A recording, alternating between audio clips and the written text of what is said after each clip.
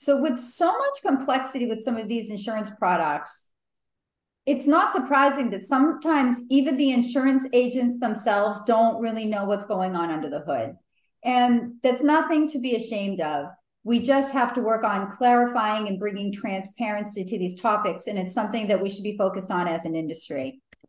So I'm really happy today because I have one of my LinkedIn friends, Patrick Waters, here of Peak Pro Financial. Patrick always does such a great job of articulating the complexities behind insurance products in a way that's really great and easy to understand. So we have him here, and he's going to shed some light on IUL from a numbers perspective.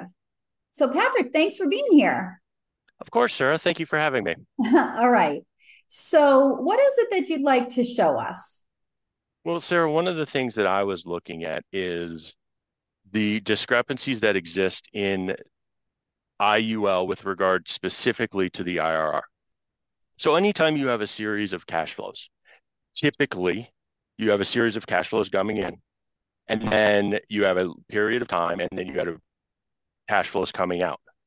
There's going to be some rate that's going to equate those cash flows to being equal.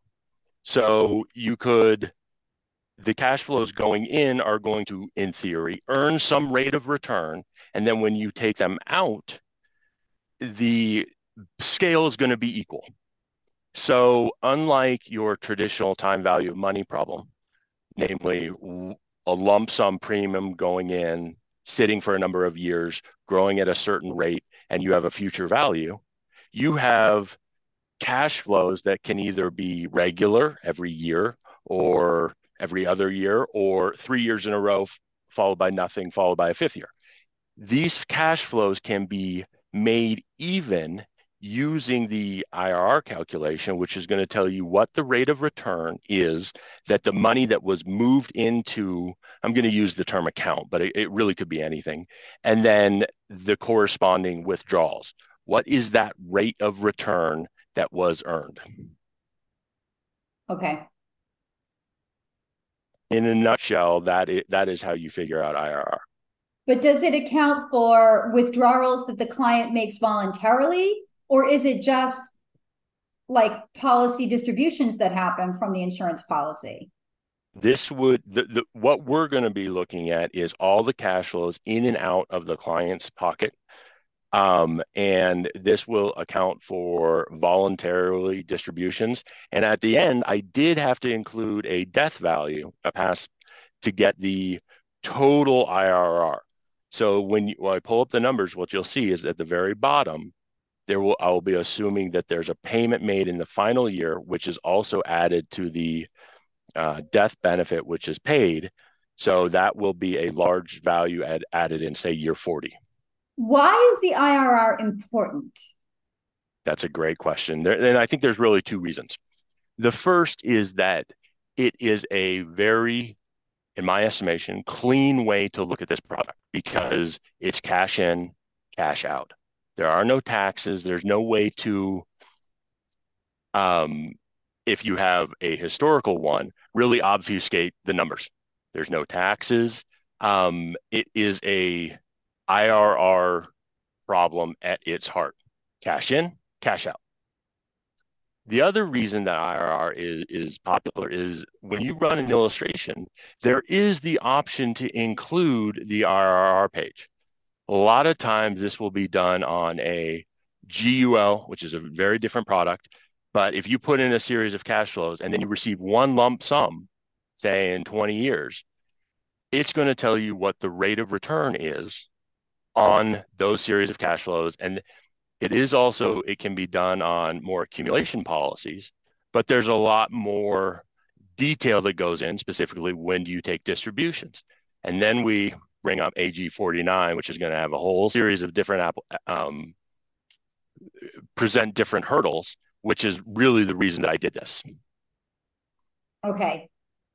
You want to talk about what AG 49 is? Do we want to go down that road? Yes. Okay, so AG 49 came about because several years ago, First of all, what is AG 40? What does that stand for? Actuarial Guidance 49. And who is it from? It is from the overseeing bodies of the insurance industry. So Okay. what they're saying is you can only illustrate at this rate. And it's important to realize where this came from because several years ago, IULs were being illustrated at absurdly high rates. I think of it as the wild, wild west. If you could justify 1 year's rate of return, now I'm using an extreme example, but somebody might say, hey, we got 9% in 1 year. Let's run an illustration at 8.5 because that's realistic that we're going to get every year in perpetuity for the next 30 years. Now, it's not quite that extreme, but there were illustrations that were being run at such high rates. People would see their illustration and they'd think, gosh, all I need to do is save X amount and I'll have Y amount because I'm going to get 8.2% for the next 40 years with no down years, no zeros, and it's going to be consistent. And we both know that's not true. So AG 49 came about and they said there's really two things that you have to account for.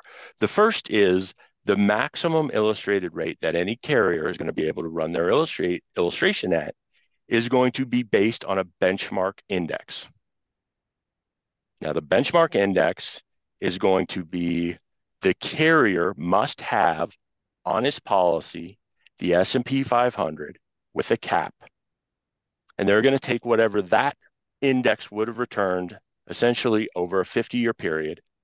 And suddenly that is the rate of return that is the maximum for that carrier. Does that make sense? It's the rate of return that it would have returned over like 50 years, but with a cap on it, But with a cap. but with a So if cap. you, with a higher cap, you're going to have a higher maximum illustrated rate.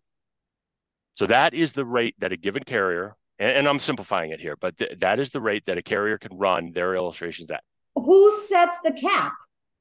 The carrier does, but they must make it so that the index is an option on the policy.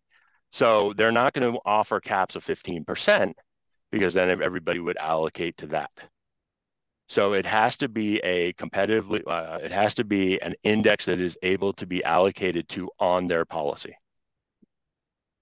Okay. So that kind of is going to rein them in from having obscenely high caps on their S&P 500 because then everybody would just allocate to it and they would lose money. Okay, so the first part of AG 49 is the maximum illustrated rate is determined by the benchmark index, which is the S&P 500 with a cap 1 year point to point.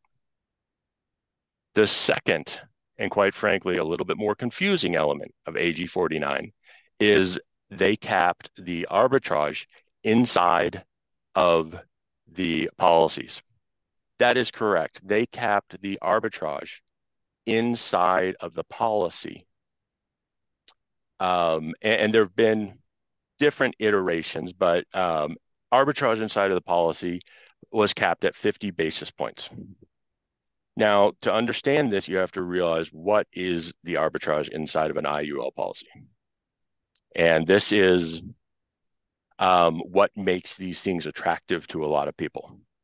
For example, if you have an IUL that allows you to borrow, for example, at 4.75%, when you take out a loan of, say, $100,000, you're charged interest at 4.75, but it does not decrease the interest earning power of the account. So say that your index earns 8%. You just earned 3.25% on the $100,000 that you borrowed, which is 8% less the 4.75%, 3.25%. Are you with me? Yeah. Okay. So arbitrage is now you can have periods of negative arbitrage. And When the index doesn't perform. you're exactly correct because you are going to have a rate that is being charged the interest. And if you get a rate that is lower than what you're charged, you will have a negative arbitrage situation. There's no floor. There's a cap or a ceiling, but there's no floor. Well, the floor would be zero. But so the most you could get charged in this, the example that I just brought up would be 4.75%. But there's policy charges that come out and expenses with that insurance policy. So even though you can't get a rate of return that's below zero, the overall policy could be at a net loss for that year Without a doubt. due to the ancillary charges. Without a doubt.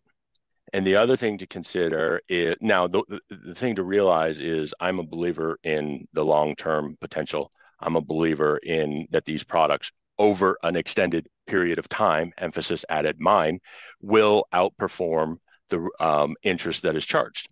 So arbitrage over 10, 20, 30 years is going to be net positive to the policy. However, if you look at it in snippets, 1 year's, you're 100% correct. You could have a 0% return on the index, 4.75% plus all the policy charges. So anybody who says you've got an absolute floor of zero in one of these policies is incorrect. Okay. So what exactly was the AG 49 provision regarding this arbitrage? So it was capped at 50 basis points. What was And capped at 50 basis points? when you're showing an illustration and you're showing loans coming out, you can only show 50 basis points of arbitrage. Whereas obviously that's going to demonstrate better performance because if you're showing an illustration that has arbitrage of 300 basis points, you're going to have more money in the kitty and the amount of distributions is going to be significantly higher or last longer, depending on how you look at it. Capping it at 50 basis points is going to dramatically reduce the amount that is shown. So I can't have an illustration that says the index returns 8, my loan is at 4.75. I've got 3.25 of arbitrage here. That's void. Can't happen. It has to be, I've got 8% return and my loan is 7.5%. You're 100% correct. Yeah, okay. So that And is right. and it does, you run into some issues because the policy that we use most often has a guaranteed loan rate of 4.75. So you pretty much have to say, okay, we're going to illustrate at 5.25, 50 basis points higher than the 4.75, because it's kind of nonsensical to use any other rate because we can always borrow at 4.75 in this policy. So once you start taking it, you can only show maximum illustrated rate that is 50 basis points higher than the loan rate. And come hell or high water, this policy is going to have a loan rate at 4.75. So you run into an issue because we're going to have to run once we start taking distributions at 5.25, yet the returns on this I would say should be closer to 7. You should run your 6.2%. Yet we're running at a full 100 basis points less than that because we have to. Does that make sense? Mm-hmm. Okay. Okay. So show me some numbers here. Yeah. So Patrick did a great series a few months ago that was really useful for insurance agents and anybody really to understand the complexities and the math behind this. So Patrick, what is this spreadsheet? So Sarah, one of the things that insurance agents, advisors do is they look at the illustration and they'll run it with an IRR, internal rate of return, and they'll think that that's the be all end all, that is the determining factor whether they're going to move ahead with a policy with their client or not. And one of the reasons that I did this was to show that some of the numbers, specifically those that are presented under AG 49, are detached from reality. Because of AG 49, I think that the IRR inside of an IUL is almost worthless. So the first thing that I looked at in column B here is I took a 57-year-old female and I put $50,000 in for 5 years. Because we're going off percentages, the absolute values don't really mean much. We wait 5 years.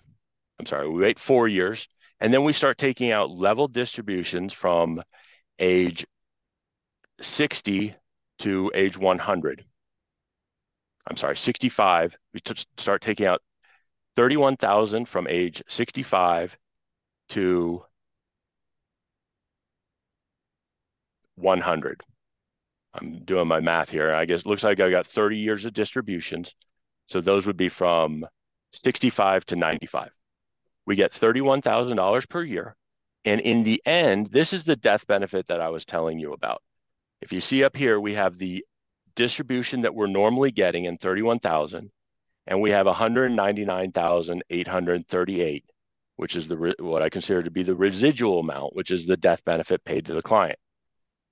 The IRR that this generates is 7.54%. Now, the thing to note is this was run using pre-AG 49 numbers. This was the wild, wild west. This was run with higher arbitrage than you can currently see, and it was run at a higher run rate than we can currently run our illustrations at. And now notice, nothing about the policy has changed. Yet the attractiveness of it, as determined by the IRR, it's going to appear to be a lot less attractive. And remember, the reason that we're doing this is to show that some of the numbers, specifically the illustration, are, I believe that the only thing an illustration proves is that ink sticks to paper. Because once that first premium payment goes in, the illustration is worthless.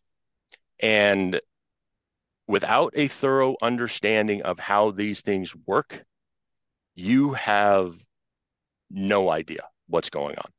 And we see a lot of agents, a lot of advisors who look at an IUL illustration and treat it like an annuity. It is far from an annuity. Yeah. And if you treat it like that, you're setting yourself up for failure. So some people get it in their head that I have to, or I'm going to take out $31,000 per year from this policy. And what they don't realize is there's a ton of flexibility. We're merely showing you that assuming these conditions, which I hope you will agree are quite frankly ludicrous, you will be able to take out $31,000 per year. The policy will last for 30 years. And upon your passing, you'll get $195,313 paid in death benefit.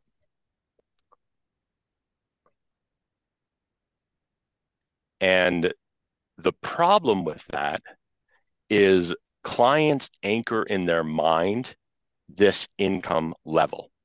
They think that that is static, when nothing could be farther from the truth. One of the great things about this product is, for example, if in year 10 you had to take out significantly more than the amount that we have shown on the illustration, you have the ability to do so. Now, that's going to affect all the future numbers, obviously, but you can put that money back if need be. That is not an option within the annuity. So the first column that I have here is showing 7.54% is the IRR of the pre-AG 49 numbers. Column D is showing under AG 49, and this is where we're involving the maximum illustrated rate and the limit on the arbitrage. And it comes out to 4.73. Obviously, a 4.73 rate of return is significantly less attractive than the 7.5.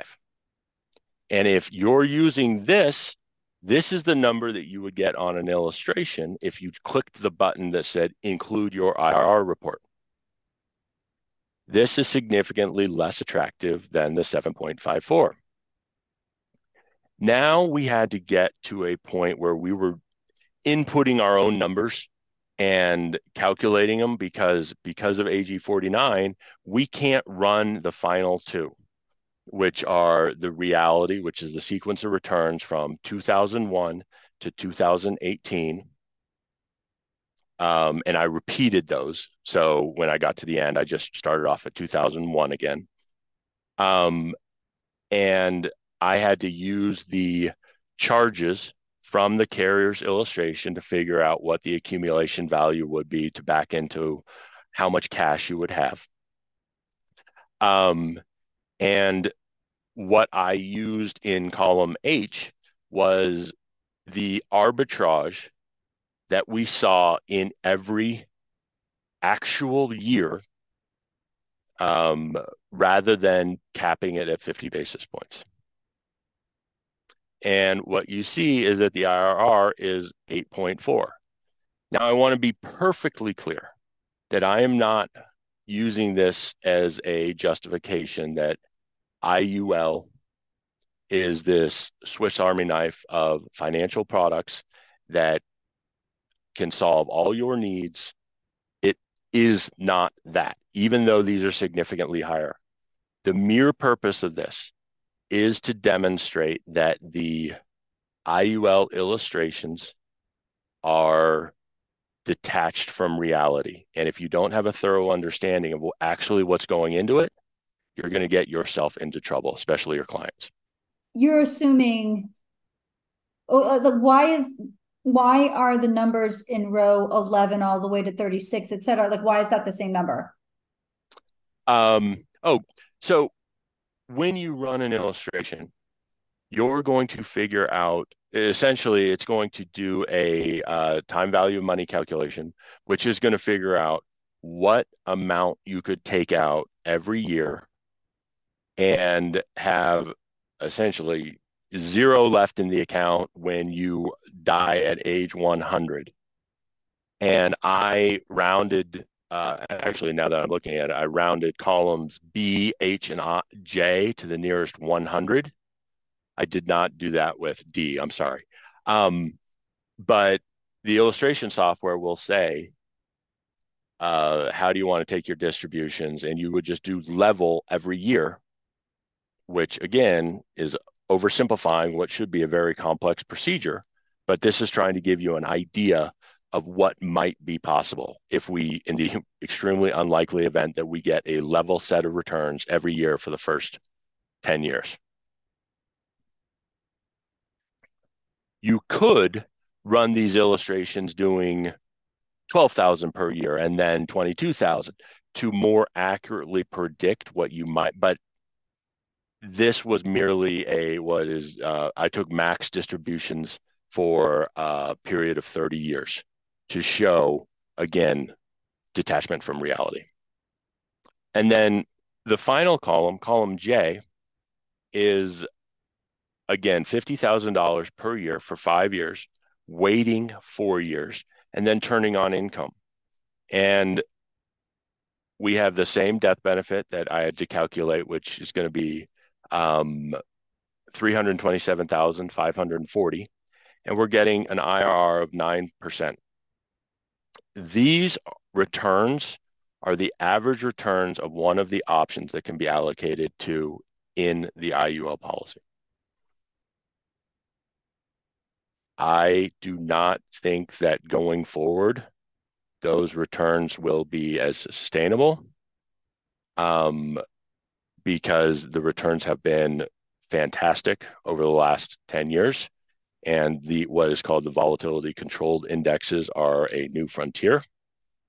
So I typically err on the side of conservatism when looking at these numbers.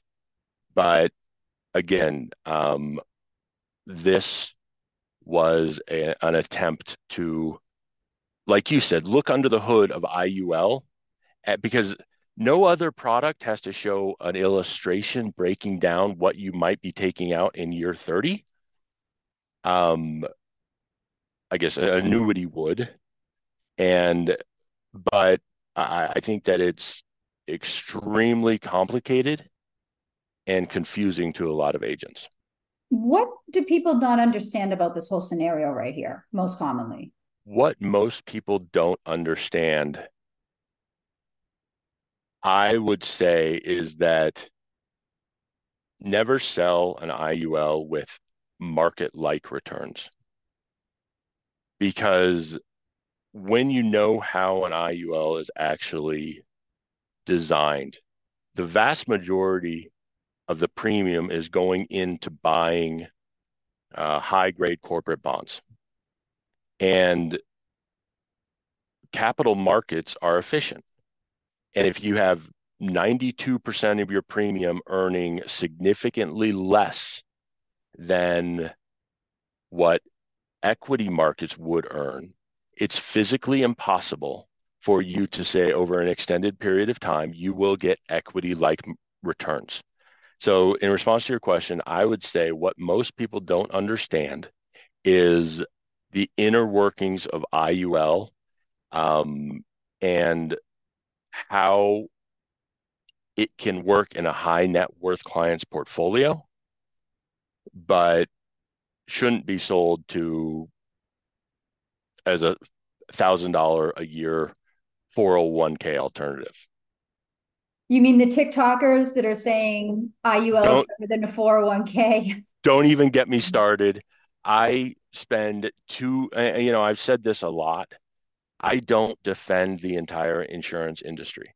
What I do defend is proper planning using these products for the right clients for the right reasons, sold by people who know what's going on. In Right. my experience, those people, I wouldn't say are few and far between, but they are outnumbered by those who are selling these policies. Because we haven't even talked about the number of levers that can be manipulated by a nefarious or an unknowing agent that is going to cause this policy to have higher charges and consequently either blow up or not perform as advertised. What are some of those levers? Well, the most common one is people operate under the assumption that IUL is this Swiss Army knife. You know what? You can get long term care, you can get accumulation, you get a death benefit. Everything gets solved as long as you put a certain amount of premium into this policy. You're trying to do two things at once. And by that, I mean you're trying to maximize the death benefit, and long term care is typically the death benefit being sped up to pay for your long term care. You're also looking for accumulation. The problem with that is costs inside of an IUL are largely, not all of it, but largely come from the spread between the promised death benefit and the amount of cash you have. If you want to make this as lean as and efficient as possible, as soon as you can drop the death benefit, you're going to do so. It's going to take out all those costs. It will not be an efficient vehicle for long-term care. If you're really looking for long-term care insurance, there are better products, more efficient. I like the analogy, trying to do two things at once. You're looking for a Ferrari and a minivan. No car can get a family of four to the beach and also do 160 on the Autobahn. That's what some people say that this product can do. And what you do when you try to do that is you end up with a 1986 Ford Fiesta that gets decent gas mileage and it's got a good blue book value, but it's not going to get a family of four to the beach and it's not going to go 160. It's meh. It does everything okay. And that's the vast majority of the policies that I see sold. So what is the whole, just to sum it up, what is the whole purpose of this spreadsheet of showing this? Like, what's the main takeaway from this? From the I, about the that you want people to know about these numbers specifically? I really think that there's two things. The first is anybody who calls me and asks to have an IRR included, I think let's walk through this illustration because what you need to realize is the IRR of quite frankly, any financial product that you're going out 40 years is going to be a dart throw at best. In this case, it is a dart throw. The other thing that I think that this shows is it highlights how the AG 49 has obfuscated the truth. And it has taken I believe, the deception of the product to a whole new level. Um, and it's probably for the better when you compare it to where we were, the wild, wild west of 10 years ago, but it is far from perfect. Okay, Patrick. So thank you so much. Now, what would you recommend to somebody who is not an insurance agent, but is a financial advisor, and their clients are being shown products like this and being shown these illustrations and these IRRs? What should a financial advisor do when their client comes to them and said, I met this person at the golf club and they were saying that they could get me an IUL with a certain IRR? What should the advisor do next? Talk to somebody who knows what they're looking at, because I'm not going to issue a blanket statement that's going to say, well, they're clearly not a fit. If they're making $2 million a year and they have excess cash beyond what they're able to contribute to a qualified plan, maybe they're a fit. But the problem is there are so many policies out there when you break down the costs inside of them. The cost, and when we're looking at IUL, cost is one of the three pillars that we're looking at to evaluate. The spectrum of cost from the most efficient to the most expensive ranges from about 80 basis points to well over 350 basis points per year. Now, we can drive that cost on the low end significantly lower if we want to, but nothing is gained by paying a higher cost. The indexes, there's no correlation between cost and the index that you get, and the loan options are the same. So if they're not looking at cost inside the policy, walk away. And if you're an insurance advisor, break down the cost, talk to somebody who can show you the cost inside the policy. Um, because my guess is it's going to be eye popping unless the agent truly knows what they're doing. Awesome.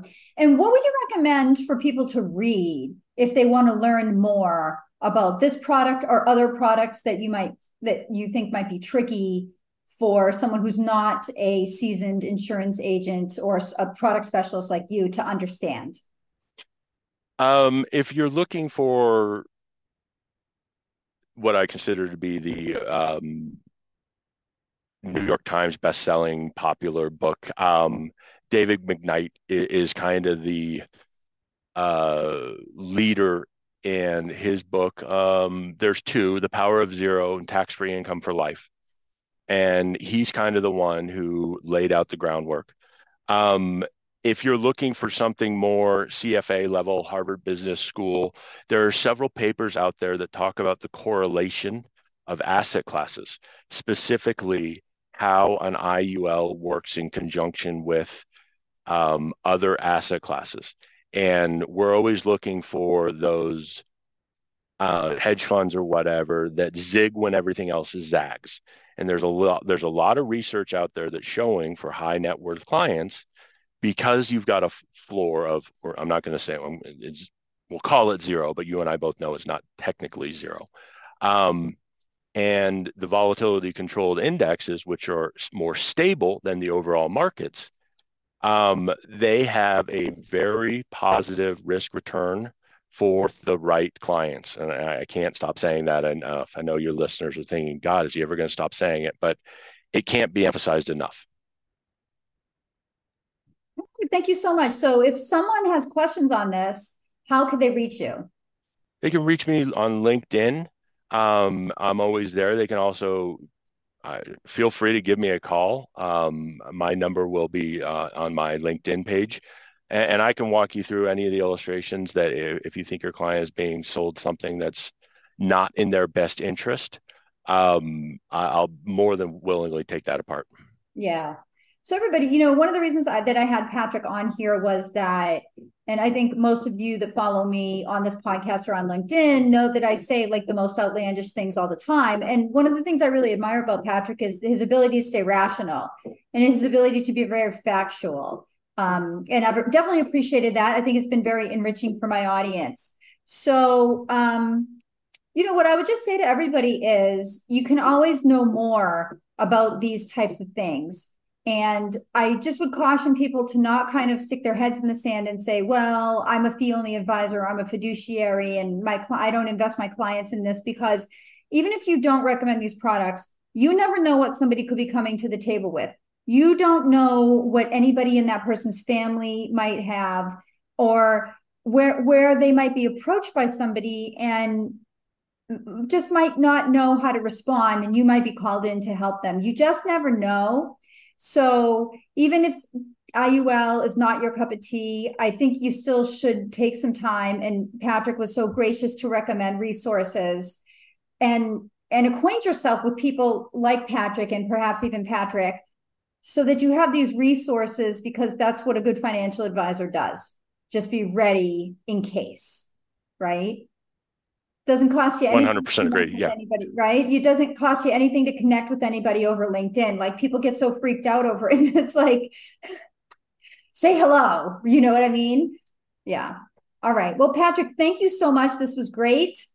And also, everybody, just please rate, subscribe, and review this show. Thanks for tuning in. See you next time. Just a reminder that nothing in this podcast can be interpreted as a product, insurance, or investment recommendation of any sort. Nothing in this podcast can be interpreted as legal or compliance advice. For any recommendations specific to your or your client's personal situations, please consult a consultant, advisor, or attorney.